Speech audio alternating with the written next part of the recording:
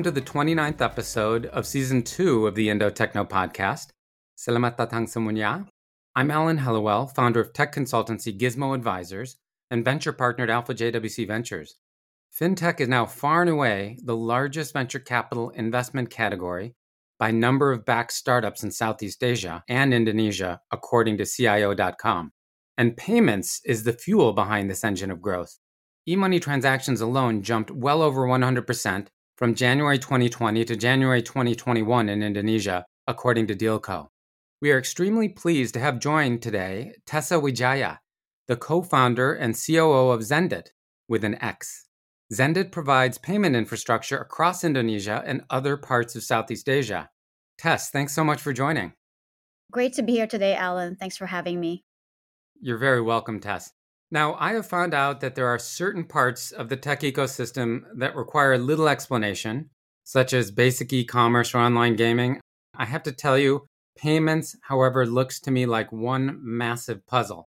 So, Tess, can we start off by describing where exactly the Zendit solution sits within the payments ecosystem? Certainly. I hear you. Payments can be really, really complex. Really, how I like to describe Zendit is we're the connector between merchants, banks, and international payment platforms like Visa and MasterCard.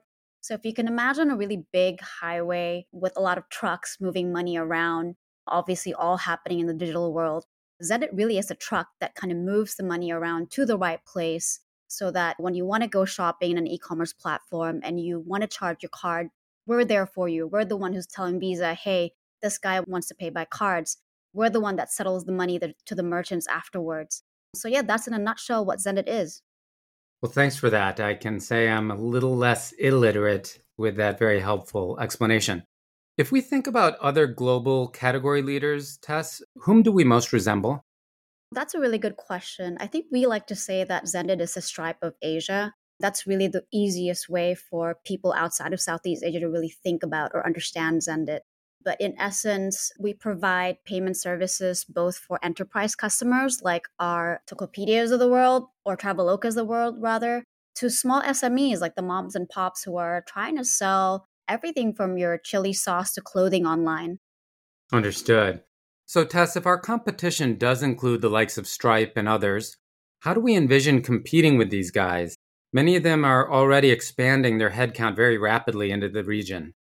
What makes Sendit unique is that we are really hyper localized, I like to say. So we understand geographically and culturally how different Southeast Asia is. If you think about the Stripes of the world, what they do a lot of times is provide payments through cards. So essentially, in the Western world, all they do is card processing. You said yourself in your introduction that transactions through e-wallets have been going off the roof. And that really explains that, hey, in Southeast Asia, it is about everything else but cards. It is extremely complex. And that's why the likes of Zendit needs to be here. Understood. So are we saying that we're used in transactions between businesses? In other words, B2B transactions? Or are we instead more used by the consumer in B2C scenarios such as, paying for an online purchase or buying a coffee at a Kopi Kenangan outlet? I guess we're a combination of both. So we serve the merchants. So in that sense, we're a B2B platform. But customers are actually often using our rails when they're doing payments, when they're, for example, shopping in an e-commerce platform. Oftentimes, Alan, for example, if you're buying some sort of goods in an e-commerce platform, you don't actually realize you're using Zendit. You think the merchant itself are the ones who are taking on your credit card number or your virtual account number. And actually, in the background, it's us doing all the work. So you're basically powering that transaction. That's right. We like to say powered by Zendit, even though it's sometimes working in the background. Now, Tess, what is our most powerful and prolific channel to bringing on new customers? Is it the e-commerce platforms? Is it a direct sales force? Or is it a strategic partner? Yeah, that's a really good one. So I think a lot of our customers actually come to us inbound via word of mouth. We've just been so good at providing for all these global players to come into market in Southeast Asia.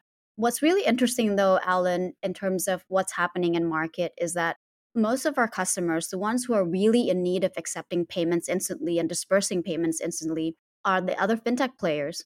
So a lot of our bigger customers are industries like crypto exchanges or other fintech platforms that are doing accounting for the likes of Warungs or mom and pop shops. Interestingly, they've been the ones who are saying, hey, we need your help for payments.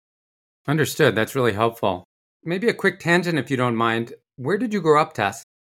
Yeah. So I grew up in Sukabumi. I was born and raised there. That's a really small town in West Java. I did move to Jakarta during my high school days, and then I moved overseas. I guess I've been a little bit of a citizen of the world, have been moving around between Australia, New York, Hong Kong, and then back home here in Indonesia.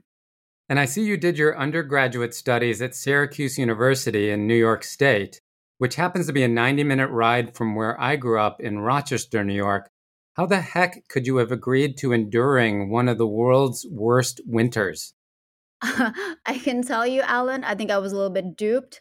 Those were back in the days where the internet was still in its early stages, and they advertised that Syracuse was really close to New York, something like an hour and a half. I didn't realize it was actually a 5 hour drive.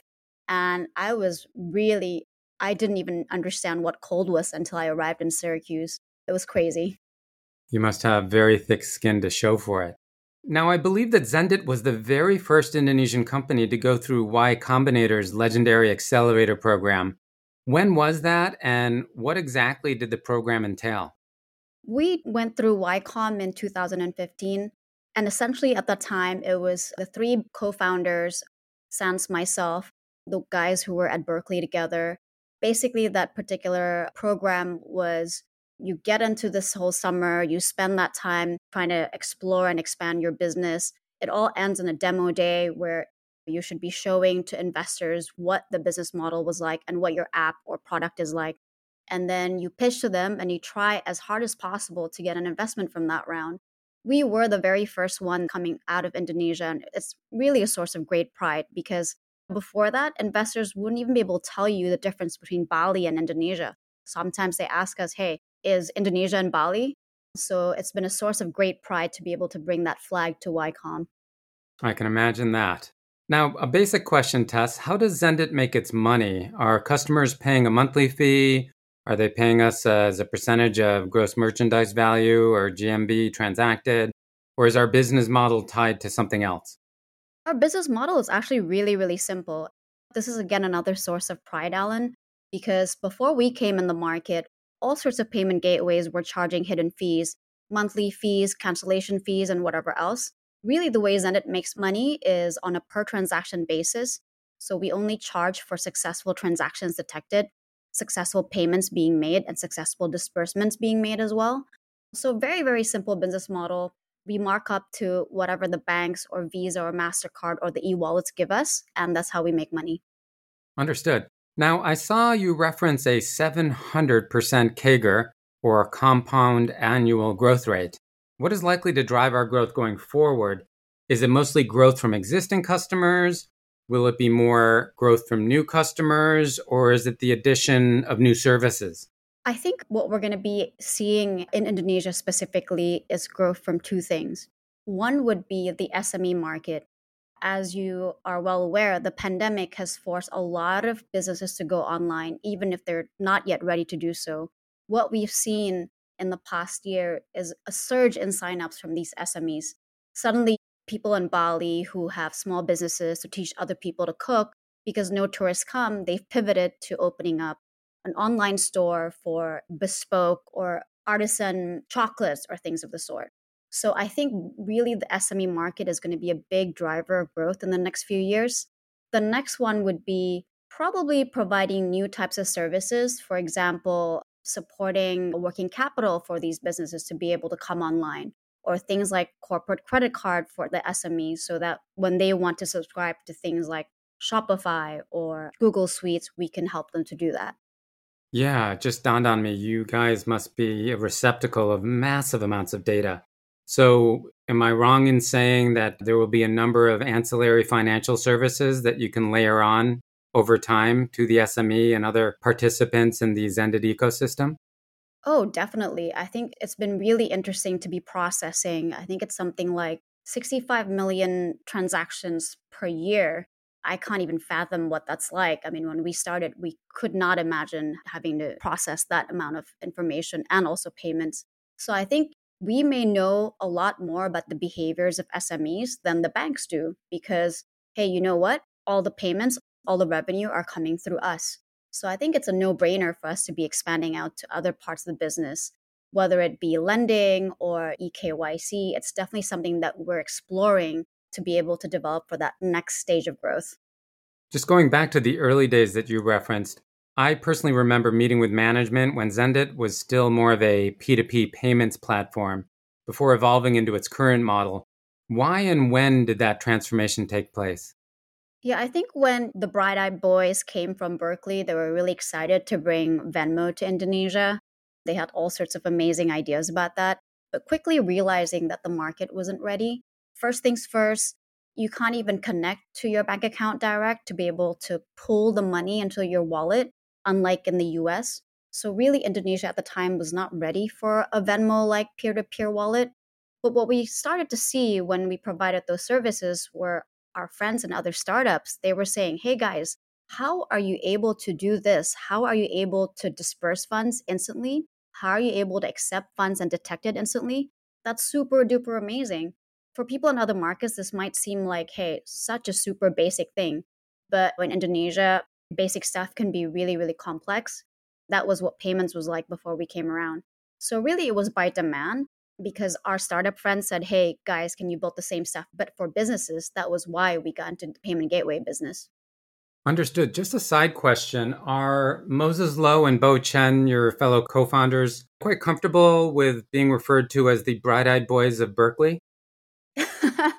I'm sure they would be.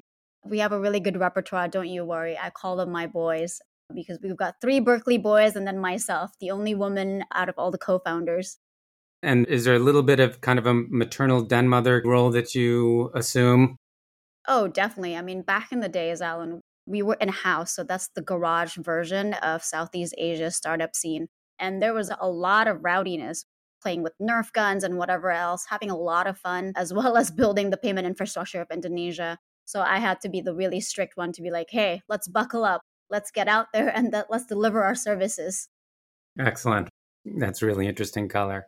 Now, you mentioned in an interview that travel was one of your largest verticals prior to the pandemic. I assume that got hit hard. What are our three largest industry segments today? Yeah, the travel sector definitely got hit hard with borders closing, flights were not able to take off. It's been a really tough year for these guys.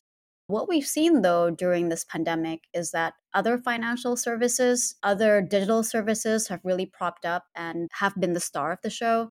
So the likes of crypto exchanges, when people can't go outside, what they want to do, they want to, I guess, discover how to invest in other asset classes. So there's the crypto exchanges booming. There are also all these digital products, gaming, ed tech. We are really seeing that volume increasing. Retail, of course, as I said before, a lot of SMEs retail is really, really booming. That's simply because you can no longer sell in bazaars. You can no longer have your offline shops. You can no longer have just your Instagram account and have that be enough. And that's why they're coming to us and digitalizing very, very rapidly. Understood. Now, Tessa, with what other leading startup solutions do we integrate commonly? That's a really good question. I think what's been really interesting in payments now is the rise of these BNPL providers. So that's the buy now, pay later providers. They've been asking for us to integrate to them so we can provide that as a method of payment. And I'm seeing a lot of demand there. I mean, obviously, it's basically lending, but much more simplified because you understand how much you have to pay for each time. Other booming industries, like I said before, accounting platforms for the mom and pop shops, the smaller platforms, they're really, really trying to grow really fast. They're subsidizing transactions for smaller merchants. So I think that's been really, really interesting to see. And as I said before as well, these crypto exchanges, other fintech players, they're really, really pushing hard as well in market. Understood. Now, Tess, Zendit has clearly become increasingly dominant in Indonesia. How much of a leap would it be to compete in cross border payments? Oh, it's definitely not a leap at all. We actually already do that. So much like our payment platform where we do a lot of B2B, we're providing the underlying piping to connect payments. We do this cross-border as well. I like to say, Alan, it's kind of like moving money in trucks versus planes, kind of the same. I don't want to oversimplify, but really at this point in time, we're already helping a bunch of the bigger brand names to move money from one country to another. And so you're suggesting that the skill set that has made you so strong as a local player in Indonesia is significantly graftable into cross-border use cases? Yeah, definitely. I think the difference between payments and market and cross-border payments is simply you have to add in the Forex part. You also have to add in the KYC part. And because we're a tech company, we've just been really, really good at that in providing instant payments and really world-class APIs. It's been a no-brainer to be able to expand to cross-border. Understood. Now, Tess, what are the 3 biggest projects that you are personally managing today as COO of Zendit? Good question there. Amongst the list of hundreds, I will tell you my top 3. Number 1 would be regionalization. I know you've heard a lot about Indonesia and Zendit's expansion into Indonesia, but we are now already in 2 markets. We're launched in the Philippines late last year. Super duper excited about this, but what this means is the team needs to think about being regional rather than a one country player. So I think a lot about how do we build teams, how do we maintain culture, and how do we get these new markets up and running quickly and smoothly without any hiccups. The second part would be automation. I think we've gotten to this point in our startup journey where throwing more humans at it no longer works. So really thinking about how do we automate processes as much as possible in a way that scales to different markets, that's also important. Third, out of the really long list, is thinking about Horizon 2 stuff. Some stuff that you asked before. What's next? What's going to be the next big thing that will get Zendit to be that rocket ship and to grow even faster than we are today? Tess, are you finding many STEM or science, technology, engineering, and math, STEM-trained women in the workplace? And what are your broader thoughts on this matter? Alan, sadly, I think in Southeast Asia, and especially in Indonesia, women in STEM is still really, really hard to find. In fact, when we're hiring for software engineers, we've had to really increase the incentives so that there are more referrals for women software engineers. I think that's been something that's really heartbreaking for me. Look, Zendit has a really large female working population, but it remains to be higher percentage on the business side or on the ops side, not really on the engineering side. So I've been really proud in putting forward some initiatives through my Women in Tech movement to encourage girls to go into STEM. So just recently, we did a Technovation event whereby we coached a lot of young girls to make their apps and to be able to roll that out. I'm super duper proud of that, and I'm hoping that we can continue this program as time goes on. I'm looking forward to sharing that anecdote with my 13-year-old daughter at dinner. Tess, thanks so much for joining us. Your crisp and clear explanations were super helpful, and it sounds like Zendit is riding atop multiple waves of growth. Definitely look forward to keeping in touch, yeah? Definitely so, Alan. It's been such an enjoyable conversation, and thank you so much for having me. It's been a pleasure to host you. We hope our listeners have enjoyed today's episode. As always, please consider sharing any feedback that you have about the Indo Techno podcast with us. Terima kasih telah mendengarkan. Sampai jumpa lagi.